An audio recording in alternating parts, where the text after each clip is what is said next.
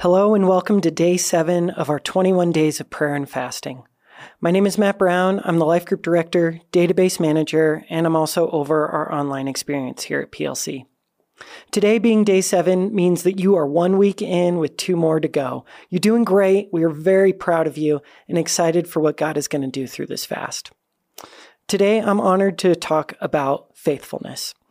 I don't know about you, but I just love worship, and lately one of the songs that has been on repeat in my head is Promises by Maverick City Music. You've probably heard it on Sundays here at church as the chorus states, "Great is your faithfulness to me." What is it about faithfulness that makes it such a powerful fruit of the Spirit? Why does this resonate so much with me more than just because it's a catchy tune? So like most things, when I have questions, I turn to the truth, God's Word. I look for the Hebrew and Greek words for faithfulness, and the root of both of those words is to have confident belief, to trust, and even to obey. Faithfulness is a steadfast character that we can lean on in every season of life. Lamentations 3:23 states, "Great is his faithfulness. His mercies begin afresh each morning." In the Old Testament, there are numerous recounts of God's faithfulness over and over again. He speaks and he fulfills. Not in our timing, but in his. He is who he says he is. God's done his part and continues to do so. But what does faithfulness look like for us?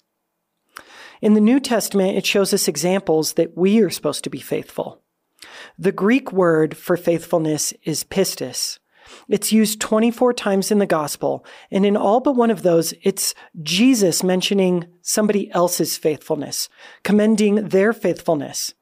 People receive healing and miracles due to their faithfulness. It starts with our belief that God is who he says he is. He's proven it time and time again, so we should trust him. By trusting in him, we should be seeking him in prayer and by reading his word, have a relationship with him. Lastly, our faith looks like something. We must be obedient to what he's calling us to do. For me, I've experienced his faithfulness many times. At the end of 2018, God called me to quit my job and pursue full-time ministry. So in the beginning of 2019, I put in my notice and began volunteering here at the church. There was no guarantee that I was going to get hired. I had to work 2 part-time jobs to supplement income, but I was confident that God had a purpose for this season. He provided, day by day, work to be done, lessons to be learned, and the finances to pay my bills. At the end of 2019, I was elated to be brought on staff here at PLC. God asked me to trust him, and I was faithful, and in turn, he was faithful as well. I can look back on the fulfillment of many promises. He has never left or forsaken me. Through situations in my control and out of it. Through disobedience, divorce, addiction, pride, losing a job, or any selfish act, he has been faithful and guided me through it all. One of my favorite scriptures is Philippians 1:6. Being confident of this, that he who began a good work in you will carry it on to completion until the day of Christ Jesus.